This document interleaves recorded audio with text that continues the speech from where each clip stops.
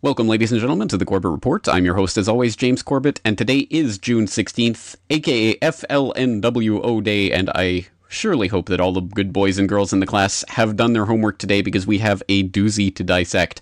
I'm referring, of course, to Charlie Wilson's War, the 2007 Hollywood drama starring America's national treasure, Tom Hanks, and sweetheart, Julia Roberts, based on the true story of the quote-unquote true story of Charlie Wilson, the sleazy Texas congressman with a heart of gold who takes up the Afghans' cause after visiting a refugee camp during the Soviet-Afghan War. He then uses his leverage on the Hill to drum up quote-unquote $500 million in the quote-unquote largest covert operation ever, nudge nudge wink wink, which is a complete success in terms of getting those damn Ruskies out of Afghanistan. But what have they done if now a bunch of stirred-up crazies are converging on Kabul like it's a second Mecca? Dun dun dun. Yes, what could possibly be wrong about a narrative like that, presented by those wholesome folks in Hollywood?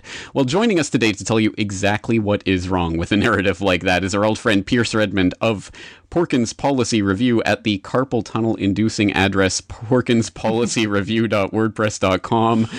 Or you can just go to CorbettReport.com and click on the link in the show notes. Pierce, thank you as always for your time. Oh, thank you so much for inviting me on the show again, James. Excellent. Well, thank you for being here, and I really am excited to talk about this, and I'm excited to have the opportunity to talk about this movie because it was one that came up in a conversation that you were having talking about predictive programming and Wag the Dog, and I heard you mention Charlie Wilson's War as another very interesting example of the type of predictive programming that comes out of Hollywood, and that's set off a series of triggers for me because I knew about the movie. And I had read a lot of articles about the movie when it came out and what it was about and sort of the inaccuracies of it. But I actually never saw the movie until today. I actually watched it today for the first time ever. So I'm absolutely fresh off of watching it. So that is that. So actually, my first ever experience of actually seeing the movie was today. Obviously, 7 years deep into the Corbett Report, and somewhat, I would like to think, somewhat well versed in the Soviet-Afghan War and what was really happening there. So I understood exactly what this movie was trying to do and what it was about. But I understand that your first experience watching this movie happened in a very different context. Yeah, I actually went and saw this movie when it came out in 2007, I think, with my father in the theater. And it did have a somewhat profound effect on me at the time. And this was just before I was going into college. And, my mind was still sort of wrapped up in the official story of 9/11 and certainly the official story of Al-Qaeda and the Soviet-Afghan War. And yeah, this movie really kind of did a number on me for a while and was very, good at sort of pushing away all these little nagging questions that a lot of people, I think, had at the time, especially in 2007 when it seemed like U.S. foreign policy was just so horrible on so many levels. And this movie really helped to kind of reinforce those notions that no, this is, we did fund the Mujahideen, but we didn't fund Al Qaeda. No way. That was just those crazies, those stirred up Muslims, as Brzezinski would say. If that movie had come out in 2005 or 2006, early 2006, and if I had seen it at that time, I think I would have had the exact same reaction to it because it does fit so nicely into a certain model of understanding of what happened during that era. And it's a model that, in fact, you and I talked about in our first conversation when you had me on your program to talk about the idea of blowback.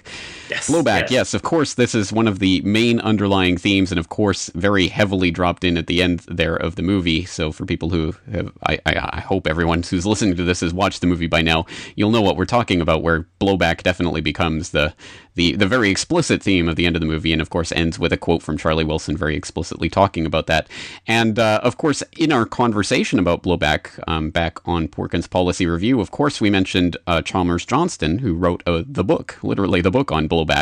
And wouldn't you know it, Chalmers Johnston, of course, wrote a piece on Charlie Wilson's War called Imperialist Propaganda, Second Thoughts on Charlie Wilson's War. It's up at tomdispatch.com. I'll put the link in the show notes. And wouldn't you know it, he takes the movie to task for not being enough, promoting enough the idea of, wait for it, Blowback, yes.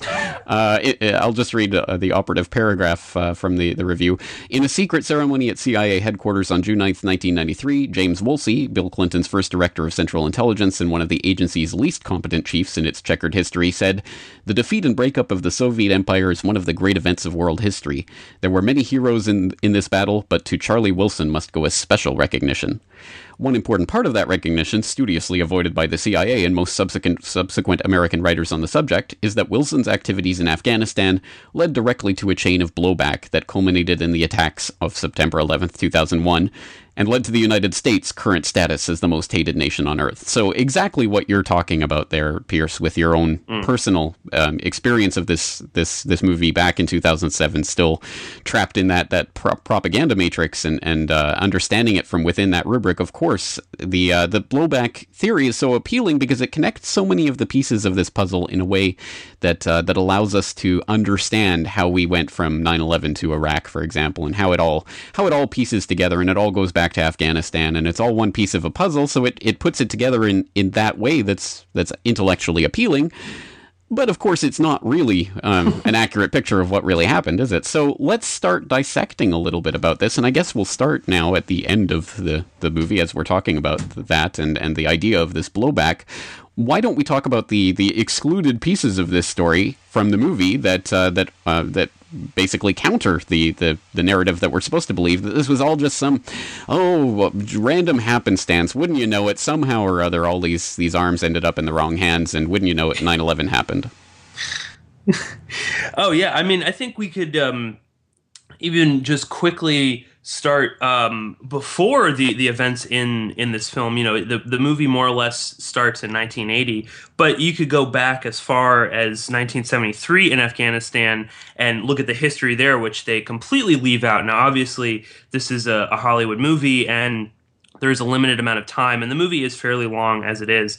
But just looking back there, I mean, we've got a series of coups that gets rid of the monarchy in Afghanistan and puts in power the PDPA, which is the People's Democratic Party of Afghanistan, which is communist, and for a time is ruled under a man called Mohammed Dawood Khan, and but, you know, is plagued with problems.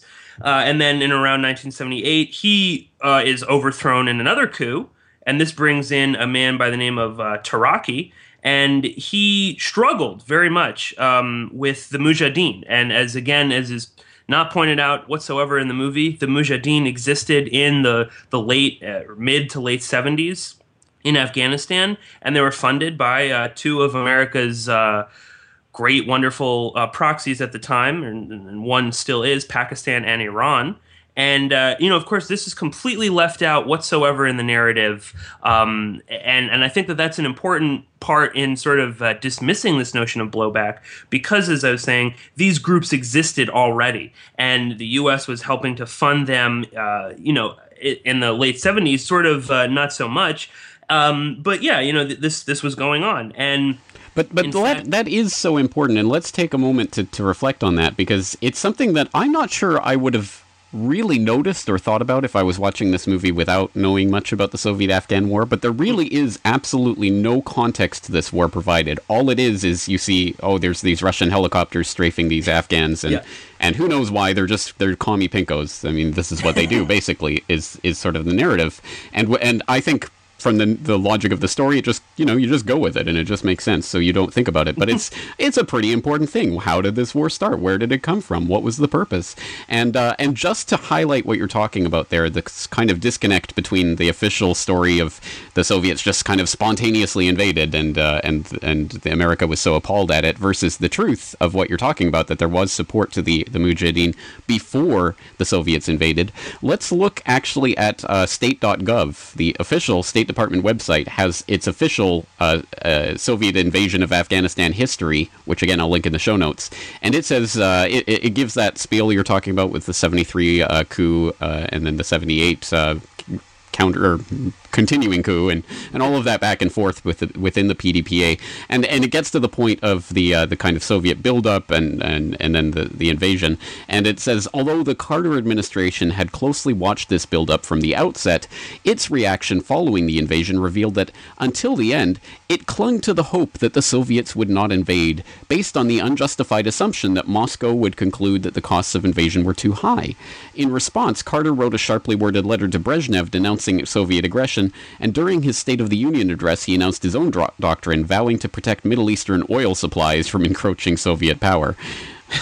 The administration also enacted economic sanctions and trade embargoes against the Soviet Union, called for a boycott of the 1980 Moscow Olympics, and stepped up its aid to the Afghan insurgents. Oh, no, boycott of the Olympics. It sounds vaguely similar to the run-up of what we're seeing now. In sum, these actions were Washington's collective attempt to make the Soviets' adventure in Afghanistan as painful and brief as possible. So this is the actual official history of the State Department that's up on the website today, last modified October 31st, 2013, which of course goes exactly counter to the admitted first-hand personal account of Carter's national security advisor, and no stranger to Corbett Report listeners, Zbigniew Brzezinski, who in 1998 provided an interview to Le Nouvel Observateur that I've quoted before, but let's just quote it again. He said in that interview, quote, according to the official version of history, CIA to the Mujahideen began during 1980, that is to say, after the Soviet army invaded Afghanistan on December 24th, 1979. But the reality, closely guarded until now, is completely otherwise. Indeed, it was July 3rd, 1979, that President Carter signed the first directive for secret aid to the opponents of the pro-Soviet regime in Kabul. And that very day, I wrote a note to the president in which I explained to him that, in my opinion, this aid was going to induce a Soviet military intervention. And then the interviewer asks him, oh, well, so you actually tried to provoke the war? And he says, oh, it wasn't quite like that. We didn't push the Russians to intervene, but we knowingly increased the probability that they would. So I don't know what the difference is there, except something happening in Brzezinski's mind. But anyway, so the official history on the State Department website goes counter to what Brzezinski has publicly admitted about Operation Cyclone as we now understand it, which again did start before the Soviet invasion. So so you can see how a Hollywood production could completely leave that part of the story out and no one would blink twice about it, because again, no one even questions the State Department on this propaganda that they put up on their website. It's just another infuriating part of all of this, that the propaganda isn't even sophisticated. They just lie. They just flat out lie. Oh, absolutely. And I mean, the only time we ever see the Russians in the movie, in Charlie Wilson's War, is when they're butchering women and children in helicopters. There's no context. There's no explanation about why they're there. And again, just going back, in history a little bit, the Soviets did not want to go there whatsoever. And it took several years of the Afghan communist government pleading with them to send arms and weapons and advisors and stuff. And eventually the Soviets did acquiesce. And in large part because they saw that the United States was funding the Mujahideen. And, they saw this as some sort of, foreign element in their perceived sphere of influence. So they did want to get involved. But, again, this is totally left out. There is no explanation. And instead it is just that, the Soviets hate religion. So they want to go and wipe out all the Muslims and oppress them. And God forbid, if Afghanistan goes, then the rest of the world will soon follow after that. That's the kind of storyline that we're presented in Charlie Wilson's War.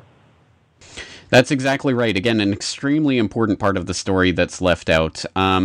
And there are so many others, but I think one of the most glaring is a pretty interesting one. In fact, it's not an excluded part. Well, it is partly excluded. It's partly a lie. In the film, they quite explicitly mention that the U.S. support is ultimately ending up in the hands of Ahmad Shah Massoud, who, of course, was the leader of the Northern Front, the Northern Alliance, whatever they were called, whose name should ring a bell to those who are interested in 9/11, because, of course, he was assassinated 2 days before 9/11 in a fake interview where the fake interviewee smuggled in a camera bomb and blew him up.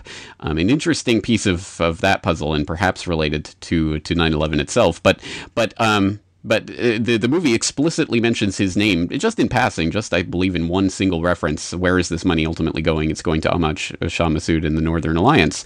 Very interesting, because, of course, that is not true. There's an excellent article up on Alternet by Melissa Roddy, Tom Hanks Tells Hollywood Whopper in Charlie Wilson's War, where she writes about this and cites Milt Bearden, the CIA chief of station in Pakistan, who, again, I hope will be familiar to longtime viewers of the Corbett Report, because I put him in my last word on Osama bin Laden, where he actually said, I think it was on 9/11 itself, it might have been 9/12, they had him on CBS, I believe, and he said, Osama bin Laden is the perfect, I don't think he used the word boogeyman, maybe he used the word enemy, but he said something to the effect of, if he didn't exist, the CIA would have had to invent him. He actually said that on air in the hours after 9/11. Pretty interesting. Anyway, Milt Bearden is kind of the go-to guy for the official story of what happened in Afghanistan, and he admitted Massoud received less than 1% of the CIA, of the U.S. money that was filtering through there. More than 40% of it went to Gulbuddin Hekmatyar. So, who is Gulbuddin Hekmatyar, Piers? He is one of these brutal warlords who existed in Afghanistan. Again, he was not. He didn't just come out of nowhere. This guy existed for a while there. He was extremely powerful, and he was somewhat religiously oriented, and he was sort of the ISI sort of go-to guy. In funding, and right. And just for the listeners, the ISI is the Pakistani intelligence service, the CIA of Pakistan, basically. Yeah, and Pakistan had a very good working relationship with him, and Hekmatyar was able to appeal to the Pashtuns, which and they sort of sort of mention that in Charlie Wilson's War when they're talking about Massoud and where the money is going, and they make mention, he's a Tajik, so the Pashtuns don't like him very much. The Tajiks have a saying when they're looking for a good woman, they find a Pashtun man. Yeah, exactly. Yeah. Again, all of these sort of serious things are done with that in the movie, where it's sort of a little joke, like, isn't this funny? And Philip Seymour Hoffman makes them, it's funnier in the original Pashtu, but it's not really that funny. And in reality, this is where most of the money was going. And again, as the ISI was flooding him with money, he was then flooding groups like the Taliban, like Al Qaeda, and the Arab Afghans as well. And so this is really where the money, in fact, was going. And again, he was very connected to the heroin trade, which is one of the biggest glaring things in the movie that is just not touched upon whatsoever is the heroin trade, and he was deeply involved with that as well. I believe he's still around. He's still kicking it in Afghanistan, right? I actually have no idea what he's doing today. I have no idea if he's alive. It's certainly possible. I really honestly don't know. Don't quote me on that. I'm not sure. Well, yes, you're exactly right. Obviously, he was intimately connected and a man on the ground for the facilitation of the opium trade, which of course has been and continues to be to this very day an absolutely essential part of Afghan operations. And of course, we'll point to the works of Peter Dale Scott for more about that, and the Road to 9/11 and other places where he mentions what was happening in Afghanistan and how this all connects into BCCI, the Bank for Crooks and Criminals International, which was a key part of the funding in the early stages of this operation before it became the quote-unquote largest covert operation in CIA history. And I think we should at least tackle that idea, because I think that idea is ridiculous. I mean, as if the real the largest CIA operation in history, covert operation in history, is actually public knowledge, right? Nudge, nudge, wink, wink. Trust us on that. Yeah, they would make a Hollywood movie about it. Yeah, exactly. Celebrated in a Hollywood movie. And but here's something I didn't understand about the movie, and I don't think this was. Well, I don't know if this was propaganda, but I didn't understand. They were talking about so Charlie Wilson was on this Defense Appropriations Committee, and the basically the premise of the story. In fact, it was described quite well in a 9/11 blogger piece by Reprehenser, who wrote that this is a Cinderella story where that came out of nowhere. That they present this as if Charlie Wilson kind of stumbled onto this and took it up as a cause, and just suddenly he was on the Defense Appropriation Committee, so basically managed to pull some strings and get the funds flowing. And the movie makes a big point about how at the end the Appropriations Committee manages to get $500 million sent over for the aid to the Mujahideen, and that's matched by $500 million from Saudi Arabia. So that leads to a grand total of $1 billion. Yes, billion with a B. And Julie Roberts, is startled at the figure. But the official history, this isn't disputed. This isn't. I mean, I've heard this in a lot of places. 3.5 billion, and I've heard 5 billion as well kicked around in terms of total funding. So I'm not sure if there was just other funding going on other than that Defense Appropriations Committee that's portrayed in the movie, or they got their numbers wrong. I don't know what that was about. I think it was a deliberate, mischaracterization. Yeah, I've heard exactly as much as $5 billion. And I mean, again, when we're talking about covert ops, drug trafficking, we mentioned BCCI. I mean, these are massive financial institutions when you get down to it. And even something like $5 billion is a lot, but I could easily see it being much more than that. I think it's a mischaracterization. I think that people, I know when I saw it, I was like 1 billion. Now, I mean that is a lot of money, especially in the 80s. But yeah, I mean this again. Yeah, the idea that the largest covert operation in history, that they would make a Hollywood film about it, is very interesting in and of itself. And sort of along the same lines, and so in the periphery of Operation Cyclone, what do we have is of course Iran-Contra, another one of these very big, very financially lucrative covert operations going on, and no mention whatsoever, despite the fact that Oliver North and a lot of these other characters were on the periphery involved in Operation Cyclone. I mean, this was all sort of, if we could, we can kind of look at it as one big kind of global operation.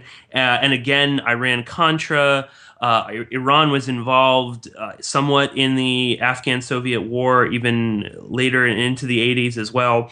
But yeah, I mean, there's these covert operations, there's a lot more going on. There's a lot of, wheels in motion. So yeah, to think that $1 billion, and that's really nothing. Nowadays, I mean, and we're also talking, they make it seem in the movie that the CIA, and this is, classic CIA propaganda in Hollywood, that the CIA is this sort of ragtag group of patriots, who are a little bit odd, kind of quirky, but ultimately they're beholden to this one obscure congressman, as the Pakistan station chief says in the movie. How does this guy of no particular importance, how is he controlling this whole thing?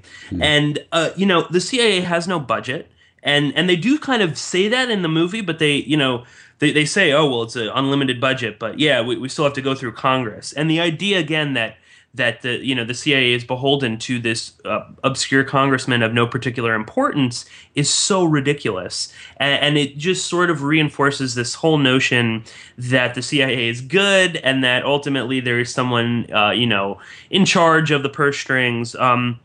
Whereas in reality, the CIA can either just make up the money out of nowhere, or what they do more likely is they use things like drugs or banking and things like that, and you can just create this money and use it for whatever you want. But that's a running theme throughout the whole movie. This idea that Charlie is really kind of controlling this whole thing, and I think that's ultimately kind of why we know the name Charlie Wilson, so that we can kind of look to him and say, oh yeah, that was the guy who helped fund the operations and Operation Cyclone. Right, exactly. And I know I know the sense in which you mean that, why we know the name Charlie Wilson, but of course we know the name Charlie Wilson because we're talking about Charlie Wilson's War. It's literally called Charlie Wilson's War. I mean, it's just the most blatant piece of propaganda of all of it. I mean, it's the title of the movie, which is pretty blatant. But you're exactly right about that. It does try to hang it all on Charlie Wilson and make it look like everything is just going around because this one congressman went to this one refugee camp and had this, saw the light and whatever. And you're right. I mean, it is such a ridiculous story. They kind of touched on this. I was watching some sort of not behind the scenes, some kind of extra interviews with the actors kind of thing on YouTube, and I'll put the link in the show notes if I'm indeed thinking of the right thing that I was watching. And they actually said something to the effect of basically Charlie Wilson was such a notorious kind of womanizer and booze hound and didn't really, wasn't taken seriously by anyone. Good time, Charlie. Yeah, exactly. And that's why it worked so well, because the Soviets saw that this was coming through this congressman and that no one took seriously, so they didn't take it seriously or whatever, something like that. So even that even kind of figures into the official story. But you're right about that. But on that note, I mean, one of the interesting little things that they threw in there, obviously, is just kind of a jokey joke scene. But I think if you stop to think about it, has some interesting implications. Is the scene where he's in his office, Charlie Wilson is in his office, and he's dealing simultaneously with Gust, whatever his name is, the CIA liaison who he's working with. And he's also dealing with this scandal, this Justice Department investigation, the task force that's investigating basically drugs and corruption in Congress and Senate. And so he's sending the CIA guy out of the room, and then his staffers come in and tell him about the Justice Department thing and the PR thing that they're writing to answer the press about the investigation. And then they go out, and the CIA guy comes back in, and they're doing it that way so that the CIA liaison doesn't hear any of this. And then he comes back in and basically repeats part of the conversation, and Charlie Wilson, Tom Hanks, gets angry and says, how did you hear through that door? And he said, oh, I didn't. I bugged your bottle. And so he's got a bug on, like, he gave him a bottle of whiskey as a present. So he's got a bug on this bottle, and he's listening to what the congressman says. And they just kind of casually insert, the CIA is spying on Congress, as just this kind of jokey type of thing that's just kind of dropped in there. Oh, you CIA guys, you're so wacky. As if the implication, I think that really does, probably not like that, but that type of spying. We have Russ Tice and others talking about the NSA spying on congressmen and others. So, I'm sure that really does go on, but that's an incredibly profoundly important thing for this illusion of the representative democracy that supposedly exists in the United States. Yeah, the intelligence services are spying on congressmen. So I just thought that was just interesting, because obviously I think they just meant it as just some sort of joke dropped in there. But if you actually stop and think about the implications of that, that's pretty interesting. But it's you're exactly right. That's in the context of sort of portraying all of these CIA people is just, they're kind of quirky. They might be geeky. They kind of know what they're talking about on the subjects that they know, but they seem kind of just lost in the bigger world.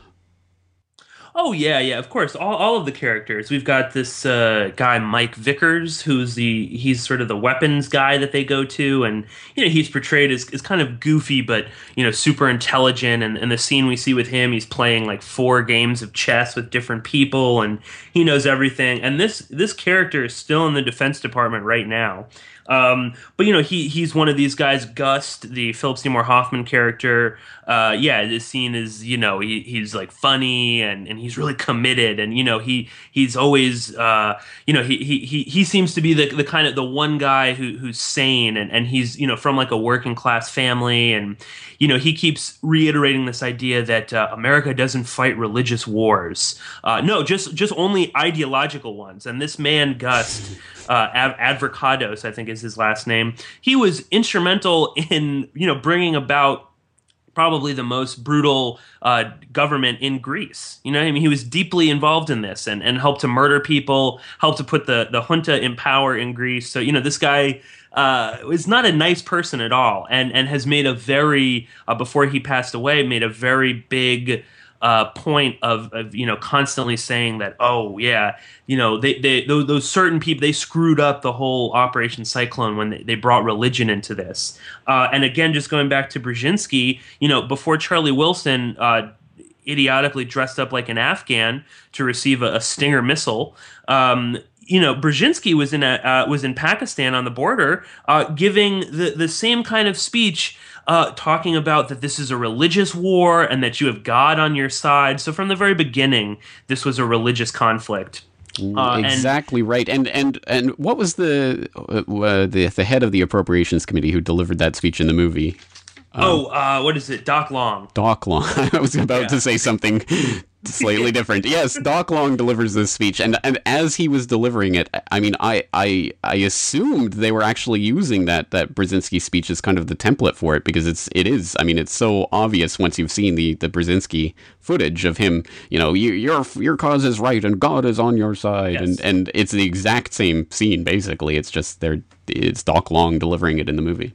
Mm-hmm. And throughout the movie, there is this constant theme that's not right, that's bad. And we've got the Julia Roberts character, Joanne Herring, who is this kind of right-wing, anti-communist,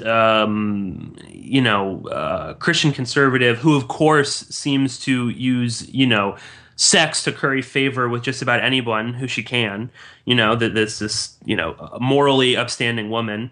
But that scene is, we can't do that. And Gus is always saying, you got to tell her to tone it down. And it's one of these sort of little, covert ways of implanting into the minds of the American public that, right, we were doing the right thing when we were funding these rural farmers, and that's really what this whole thing was about. And then unfortunately, damn, a few bad apples, those pesky Pakistanis, they gave the wrong money, the same with the Saudis, and that's what caused all this to kind of go to hell in a handbasket. But of course, this is not really true, and from the very beginning, this was always framed as a religious conflict, in the sense that the Soviets were anti-religion and that they were oppressing the Muslims.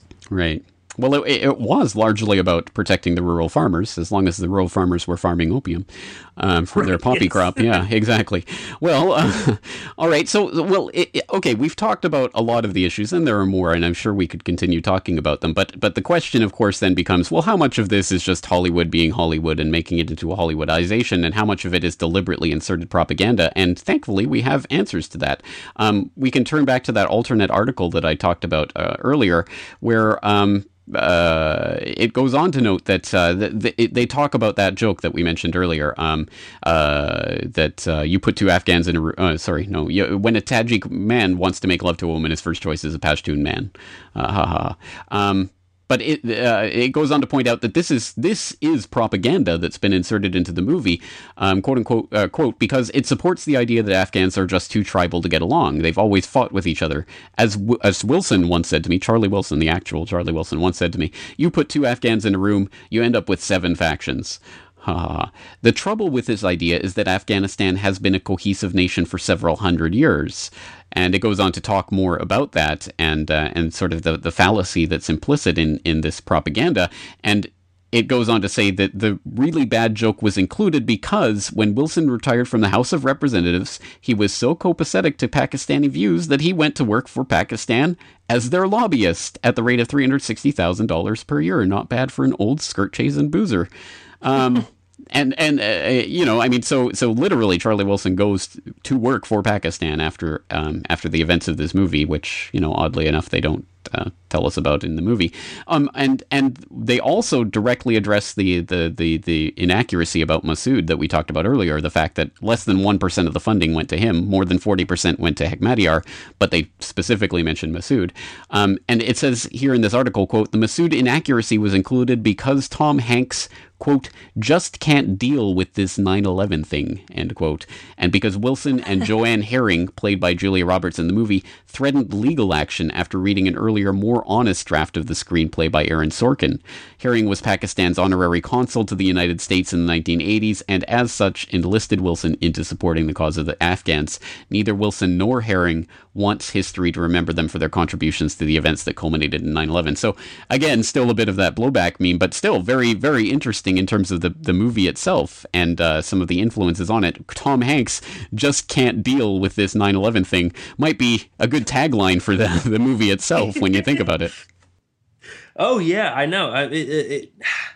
That's what I mean. I mean, everything in this movie is so deliberate, and when you start kind of dissecting it, and I remember just in preparation for this, reading through things, and of course, Joanne Herring has this quote where she says, I was doing the right thing, and I can't predict the future, so don't blame me for 9/11. And it's sort of just like, well, then maybe, very wealthy socialites in Houston shouldn't be setting foreign policy for America. That maybe that's right. They shouldn't be. That's right, and that reminds me. Sorry to cut in, but I just remembered now in the movie. Actually, Tom Hanks, Charlie Wilson actually turns to someone sitting next to him and says, "I'm on the verge of violating the Logan Act," which I thought was that was an interesting little reference and very telling, because I was actually thinking that as he was going, for example, to Pakistan to meet the president of Pakistan on an arrangement by this private citizen, Joanne Herring, that had, obviously he was doing it in an official capacity, but was he representing the U.S.? To what extent had that been authorized? I know the Logan Act has never been used in modern history, at any rate, to prosecute anyone, so I know it's kind of a bit of a red herring, but still, when you have... Well, just on that, there's a scene early on in the movie where a constituent of Charlie's comes into his office and is screaming bloody murder that he can't put a creche, a nativity scene in front of a firehouse because the ACLU is upset about this because it's public land. And Charlie Wilson goes through this whole thing about how, I can't influence the judge. That would be breaking the law. And then, again, a few weeks later, he's out lobbying and violating the Logan Act. And so, he can't tell a judge within his own constituency to kind of back off of this, but he can fund the largest covert operation in the history of the world. And again, that's this sort of not double speak, but this kind of this flip-flopping kind of thing that goes on throughout the entire movie. Yeah. And again, it's like in so many of these Hollywood movies, especially the sort of the good time Charlie type character, him doing cocaine, that's fine. He can womanize, he can call his press secretary jailbait, that's okay. But if anyone else did that, they would be, a drug addict or they would be evil. But it's okay when Charlie does it, and the same sort of thing that, well, you couldn't influence an American judge. That would be wrong. But yeah, influencing President Zia to, fund the, Mujahideen, that's okay. That's all right. Right, and that's exactly why I said sleazy congressman with a heart of gold at the top of the podcast here, because that's exactly kind of the way that they treated it. It's this, it's kind of the charming rogue, the scamp who breaks the rules here and there, but underneath he's a good guy, and he cares about what's important. And I think they wanted to insert that very early on in the story, and that's clearly what that scene about the creche in front of the firehouse is all about. All right, excellent. Well, yeah, exactly right. So this, of course, gets to the aspects of production, and I don't know how deeply you've looked into this, but of course this was produced or co-produced by Tom Hanks.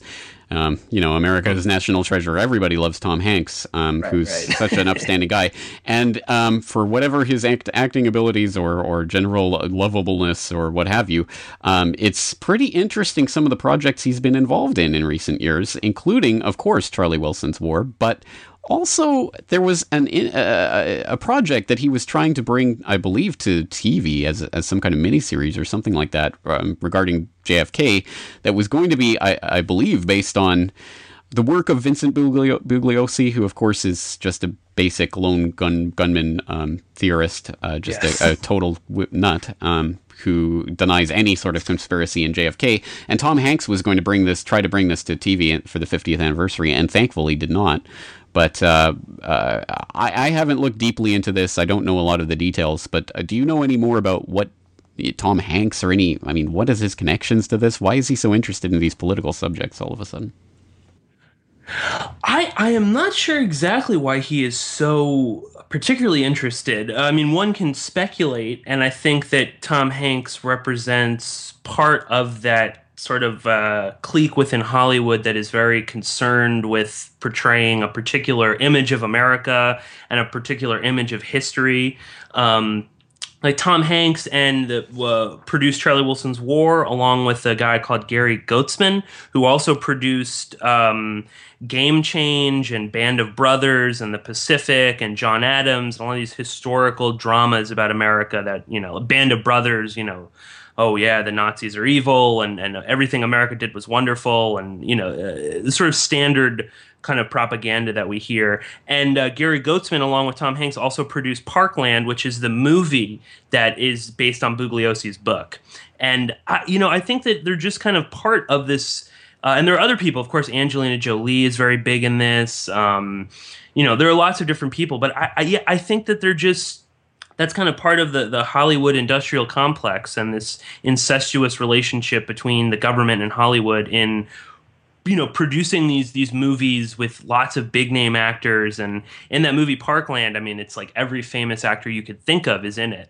And I think they're just sort of designed in order to confuse people and I think that, this day and age, especially JFK, most people don't buy this lone gunman story anymore. I mean, it's so just patently false on face value. But I think that especially, this movie came out just a few years ago or a year ago or so. And I mean, there is a groundswell of, support for the idea that that there was more to this than just Oswald.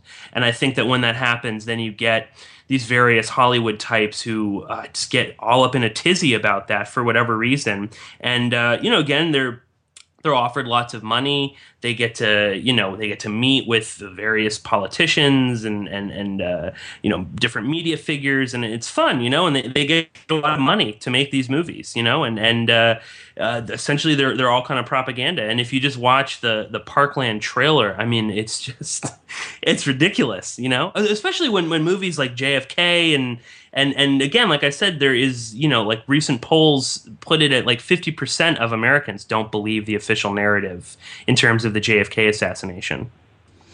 And nor should they. But yes, you're right about that. And yet the overwhelming, the completely monolithic view that's propounded in all of the mainstream media, of course, is the exact opposite. I wonder how that system works.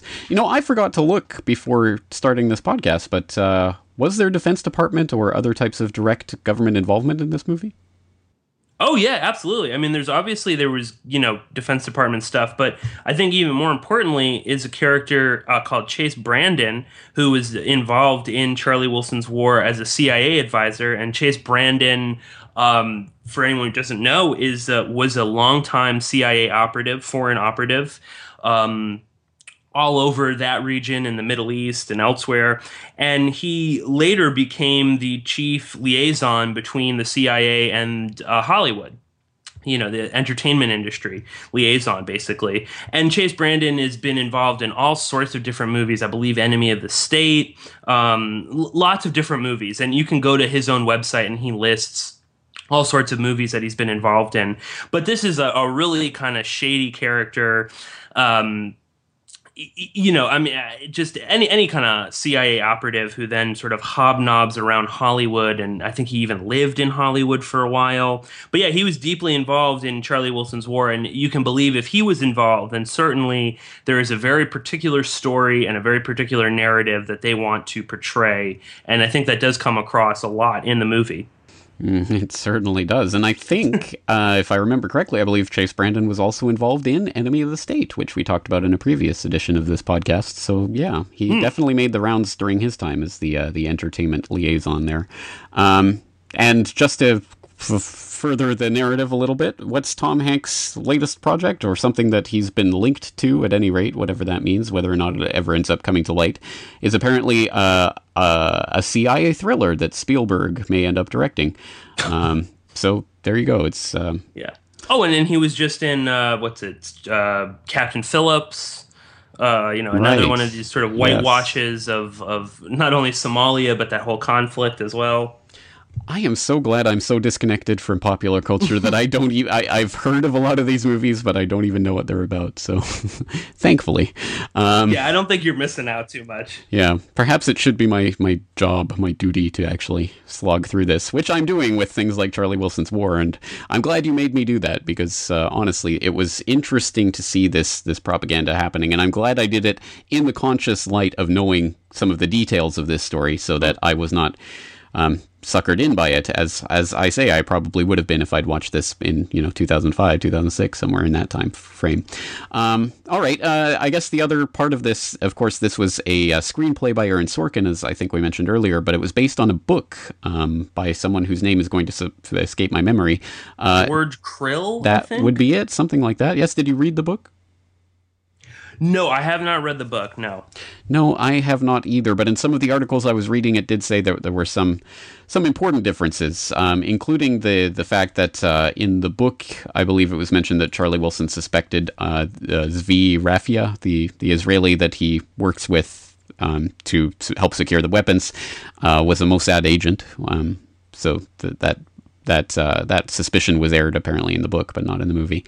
Although, interestingly, there was that scene where Tom Hanks, Charlie Wilson's in the bathtub, and he admits, basically, he says flat out that he's a congressman for Israel on the Hill, and they talk quite openly about that. There are a few, there are a few interesting scenes in this movie that are kind of just slip by as just sort of, one-liners or something, but that are interesting, like that scene, or like the bugging of the bottle scene, or the scene where he's on the plane with what's her name, Julia Roberts, I forget her name already, and he's telling her the story about when he was a boy, or I don't know if he's telling her. Oh, yeah, he's telling someone the story about when he was a boy, and his neighbor kills his dog. It's chief of staff. That's right. Yes, his chief of staff, and he's telling her about the time that his neighbor killed his dog and what he did in retribution.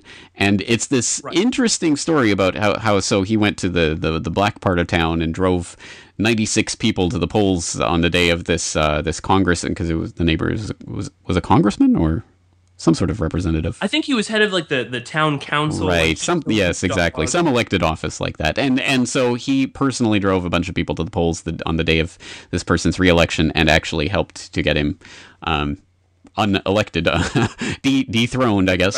Right. And he says that was the day I learned to love America or something like that. Right. Which is, that's an interesting story in itself because, of course, it does say an awful lot about the representative democracy system as a whole, doesn't it? And sort of what underlies it and what it's capable of, as a tool, basically, for people who can get people to vote. That's pretty blatant there. So I thought there were a few scenes like that if you thought about them at a deeper level than what the filmmakers were intending you to think about them, I think they actually, make some interesting points. But of course, I think that was kind of glossed over. I don't think they were really expecting a lot of the audience to pick up on that.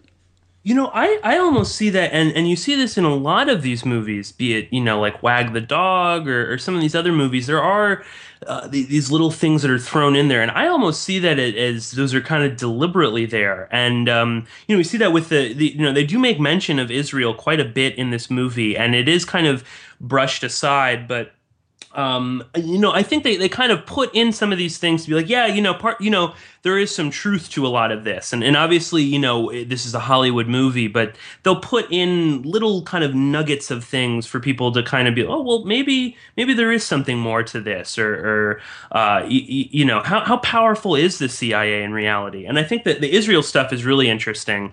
And that's another thing that they never, ever touch on really in the movie. But, we've got this supposed oh, I can't work with Egypt, and of course, they just signed the Camp David peace accords, and of course, at this point in time, Israel and Egypt were working very intimately together behind the scenes, of course. But yeah, I mean, this idea that they wouldn't send weapons to Afghanistan when again, in the background, Iran-Contra, Israel was selling weapons to Iran that whole time. So yeah, there are a lot of these little interesting nuggets thrown in there, and that one scene on the plane is so bizarre.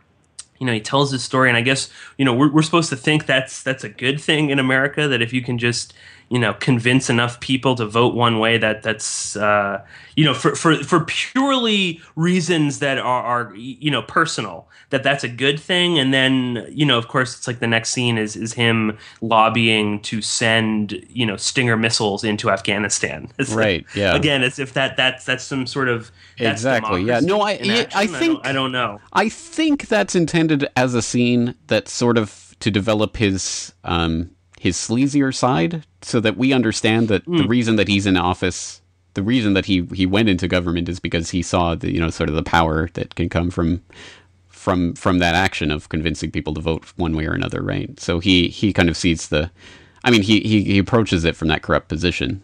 I assume that was kind of meant in that context, but again, it is kind of a bizarre scene, and in a movie that's already, as you say, a bit long, they could have cut here and there. It's a kind of a bizarre scene to leave in there. Yeah. What did you think of Rudy Giuliani making a brief appearance in the movie? he was the one prosecuting that Justice Department task force. Yeah. Yeah. Yeah. Yeah, again, I read it as a 9/11 reference, right? I mean, it has to be. It's certainly. Yeah, right, in a post 9/11 world, there's no way that we can hear Giuliani and not think, the 9/11 mayor or whatever propaganda he wanted to be associated with. Yeah. Yeah, no, so again, I don't know if that was... I'm not sure if that investigation was in real life. I'm sure there was probably something like it, but I'm not sure if Giuliani, prosecuted it. I'm guessing that was actually happened in real life. I think that whole thing was a real thing, and I'd seen quotes of Charlie Wilson talking about his alleged cocaine use, and he gave these very cheeky non-denial denials where he basically said, yeah, I was doing cocaine that whole time, and but a good time, Charlie, it's okay. Yeah. I would, and again, and just to kind of just reiterate this idea that it's Charlie Wilson's war and this whole thing. You sent me an article that I happen to also just be looking at by Robert Perry, and he talks about this unearthed memo that he found in like the National Security Archives, and it's between a guy called Robert McFarlane, who was National Security Advisor to Reagan, and it was a note that he sent to the chief CIA propaganda officer, Walter Raymond Jr., where he basically says, we got to bring in this guy Wilson into the operation because he could, secure a lot of money and essentially put a liberal face on this whole operation. So it seems that, from the very beginning, there was this effort to obscure what was really going on, again, in the largest covert operation in U.S. history. And I found that really interesting. And again, this idea that, bring him in, and sure, he can raise a lot of money for us, but of course there's going to be a lot more money, pouring into this, and right. He can the kind public of be face. covered. Yeah, exactly. Yeah. And again, and we're talking about Operation Cyclone as if this is Charlie Wilson's, whole thing, his life's work. Exactly right. No, that's it. I mean, the key to the movie is in the title. There's not much secret here that they are trying to make this quite explicitly Charlie Wilson's war, and of course it is not. I mean, that's the big lie that kind of pervades everything at this movie. And if anything else makes sense, it has to start there. And of course it doesn't. So yeah, exactly right. All right. I guess the last thing that I'd like to think about is obviously, I mean, the blowback idea at the end, and then kind of the understanding, obviously, that the audience in 2007 and later has when watching this movie is obviously 9/11, and there are no explicit, references or anything. There's, as I say, Rudy Giuliani, makes that there's the name drop there and things like that. And I believe in one of the last scenes where Gust is talking to Charlie, I believe when he's telling him that Zen Buddhists, the Buddhist Zen master story, and I think it's in that scene at any rate where you say something about, we'll see what's to come with all of this, and I noticed in the background you can hear a plane going overhead, and I thought that was, I thought that was trying to make kind of a reference, like, let's encode 9/11 in the scene, right? Anything else you'd like to say about the blowback aspect of it and the ending with Charlie Wilson's quote there? Yeah, I know. I mean, as we were saying at the very beginning, when I saw this movie, I definitely had doubts in my mind. And in 2007, I think a lot of people started to kind of come around to this idea that, perhaps this constant stream that we heard from the mainstream media, that there's absolutely no connection whatsoever, no connection between the CIA and Al-Qaeda. Yes, maybe Pakistan gave money to the Taliban, but not to Al-Qaeda, Of course, ignoring the fact that Saudi Arabia was pouring lots of money into Afghanistan, which is very rarely mentioned in this movie. But yeah, I think, and that last quote is just, this quote by Charlie Wilson about how we screwed up, and but it was glorious, and we changed the world again, as if defeating the Soviets in a war that they were probably always going to lose is somehow changing the world. Right. But yeah, I think the blowback thing is very profound, and as I said, this was one of these movies that kind of convinced me for a while that, okay, these nagging questions, these weird issues that I have, I don't really need to look at them anymore, because I saw this movie, and it was funny, and Tom Hanks is surrounded by beautiful women, and he has this great life. But yeah, I think it's just another one of these examples of liberal Hollywood coming in and giving us this very peachy keen, wonderful sort of a thing, and ultimately I think that it does sort of push the narrative of blowback. In the sense that we see Charlie trying to get $1 million for schools, and he's totally shot down, and seemingly that's how, as Gus puts it, that's why the crazies are pouring into Kandahar. But it definitely pushes the blowback thing, and I think on top of that, it also pushes this notion that blowback aside, it was still the right thing to do, and that's ultimately what Brzezinski was saying. In that interview that he gave to the French newspaper, was that, yeah, sure, maybe we did cause Al-Qaeda and all these other things, but we got rid of those commies, so it's all okay. I mean, it doesn't matter whatever horrible things we did. Sure, maybe now heroin is cheaper than it's ever been and more readily available, but we got rid of those evil, God-killing communists. So it's all fine, and I think that's the other kind of major message. And I think also the other part of this movie that's profoundly important to understand is that it also continues this kind of mainstream narrative that Islamic terrorism came out of nowhere, and that it suddenly, came on the stage just as the Soviet Union was falling. So again, as one boogeyman disappears, another one rises out of the ashes. And, we never... there's no mention whatsoever of Islamic terrorism or fundamentalism or anything of that nature whatsoever in the movie. And I think that, again, kind of keeps up this narrative. And yeah, but again, with the Doc Long scene and where he's shouting Allah Akbar at the end, and I think you get the idea, something dangerous is happening. Right, here. could be, yeah, something is lurking behind, the curtains a little bit. But, yeah, I do think that it just also reinforces this idea that, yes, communism disappeared, but now Islamic terrorism is the new thing, without any context between, is there a connection between these two? Right. Did one sort of, were they both created? Who knows? Right. No, exactly. Of course, that's not explored at all. Well, as you were talking there, it just occurred to me, I'm not sure if we articulated this in our podcast on Blowback, but we should have. One of the things that's so deeply establishment supporting about the idea of blowback is that fundamentally the idea is that, yes, it was a good a good thing that happened that led to a bad thing happening. And the idea is, if we could have just interfered in Afghanistan in a different way, in a way that didn't cause, the blowback that led to 9/11, then it would be good. I mean, that's one of the insidious parts of the whole blowback narrative that, again, I'm not sure I properly articulated in our podcast. All right. Okay, we've been talking for a very long time now, and I think we've probably dissected a lot of this movie, although there's probably still a bit more to go.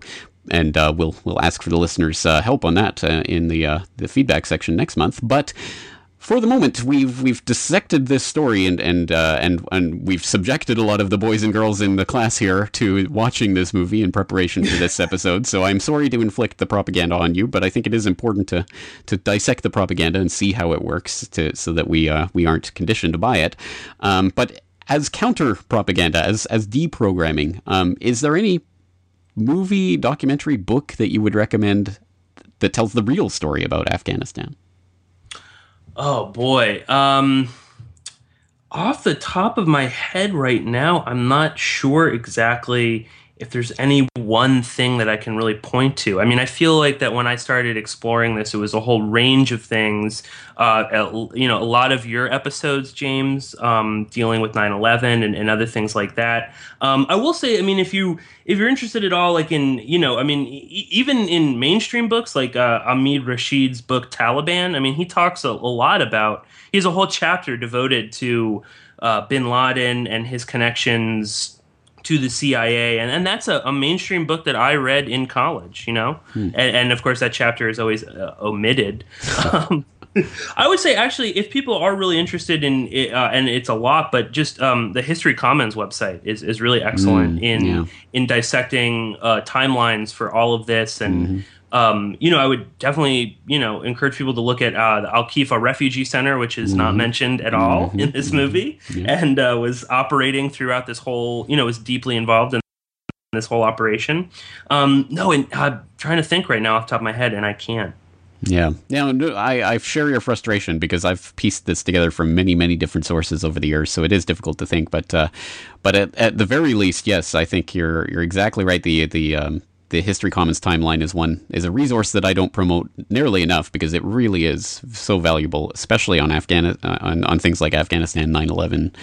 Just such a valuable resource. So we'll put a link into that, and if there's anything else you can think of before this gets posted, I'll send it your way. Okay, excellent. And of course, that will all be in the show notes at CorbettReport.com. Let's direct people once again to Porkins Policy Review, and since we've always got new listeners tuning in, why don't you just tell them a little bit about the site? Yeah, so the website is porkinspolicyreview.wordpress.com. I know it's a pretty irritating URL right now, but yeah, that's my website, and that's and you can go there and you can find all of my podcasts. We have quite a few right now, and lots of new listeners all the time, and we cover a range of topics, a lot on terrorism and geopolitics.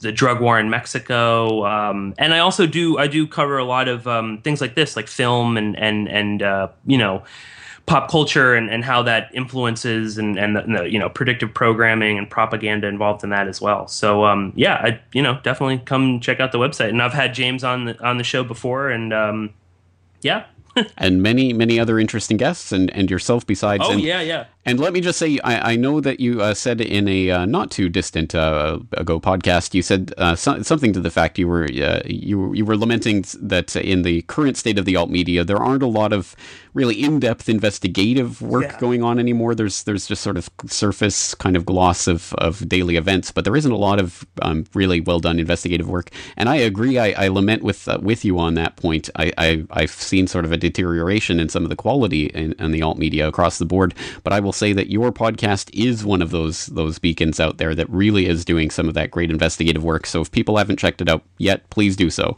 And of course, again, that will be linked up in the show notes as well. So Pierce Redmond, thank you so much for your time today. Oh, thank you so much, James. It was a pleasure talking with you again. All right, ladies and gentlemen, there he goes, Pierce Redmond, once again, of the very excellent Porkins Policy Review. I really do hope you will check that out. And that will do it for this month's edition of Film Literature in the New World Order. And we will get to what is up on the plate for next month in just a moment. But before we do so, as always, we have the mailbag that we always encourage and invite your feedback on these conversations. And of course, we always try to read some representative sample of that feedback at the end of each episode for the month before. So last month we were talking to Will Morgan about Aldous Huxley's Island. And although we did get several responses in via the contact form at Corbett Report to that conversation, unfortunately, I don't think I got a single response from anyone who actually read the book. I suppose I stand to be corrected on that, but it seems like every single person said they hadn't actually read the book. So it's kind of a strange book club we're running here. But there was one piece of feedback that I did want to highlight specifically. It was from Julian, who wrote in to say, I just caught your book review of Island by Aldous Huxley. You might be interested to know that Huxley had a series of hypnotic encounters with Milton Erickson, MD, the father of brief psychotherapy and naturalist hypnotic techniques. Erickson set up a time travel meeting between a 23 and 52-year-old Huxley in which each questioned the validity of each other's existence. It's all described in Erickson's painstaking style.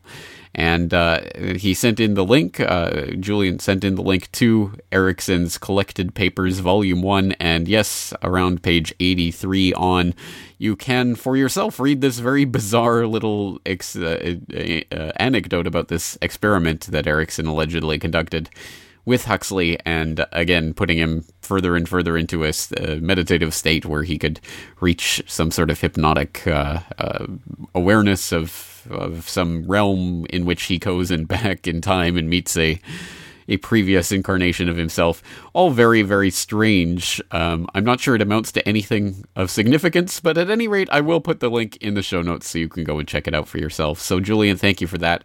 Thank you also to Daniel, who wrote in actually before this month's conversation with with some references and links that he thought would be interesting for Charlie Wilson's War. And we did use actually one of those links, the global research link that he sent in, Hollywood's Dangerous Afghan Illusion. So thank you very much, Daniel, for that. And again, I'm always happy to accept and to look at any suggestions that people have for upcoming episodes in terms of when we announce what we're actually looking at. If you have any resources on that particular book or movie, by all means, let me know. Once again, of course, you can reach us at corbettreport.com, so you can send in your feedback about this month's conversation, hopefully after having actually watched Charlie Wilson's War, and I'll be happy to read some of that feedback on air at the end of next month's episode. And of course, that brings us to the question, what is next month's Film Literature in the New World Order episode all about? And it turns out we are going to be reading B.F. Skinner's Walden 2. B.F. Skinner's Walden 2. So, of course, the link to that book will be in the show notes, so you can check out more information about it. And we will be talking about that on July 21st, 2014, with an interesting guest who will remain nameless for now. So, looking forward to talking to you then. Once again, this is James Corbett of CorbettReport.com, and please do go to CorbettReport.com for all the show notes. Also, please note that the Film Literature in the New World Order podcast is up on iTunes for people who are interested in who use iTunes and who want to subscribe via the iTunes store. Of course, this podcast is no longer on the podcast feed of CorbettReport.com. It's now on its own separate podcast feed. That feed is also available up on iTunes. I'll put the link in the show notes, so please do check that out. And please do rate and review and share that link to the iTunes store version of this podcast, because that apparently does help to get it some more visibility on the iTunes store. On that note, once again, this is James Corbett of CorbettReport.com. Thanking you for joining me. Hoping to talk to you again real soon.